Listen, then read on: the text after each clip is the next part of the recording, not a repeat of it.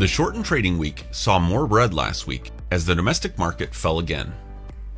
Despite having one less trading day last week, the S&P 500 experienced the largest weekly drop so far this year.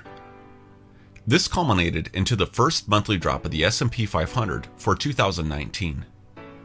In fact, May's 2019 performance was the fifth worst monthly return in 10 years.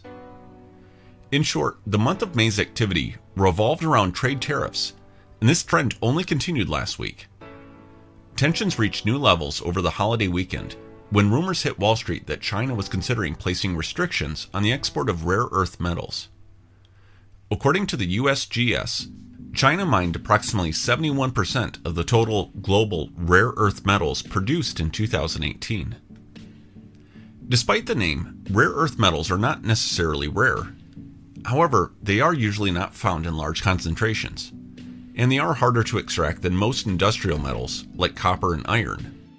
Yet they are essential elements in numerous computer and battery components, among other uses, and therefore critical in today's digital age.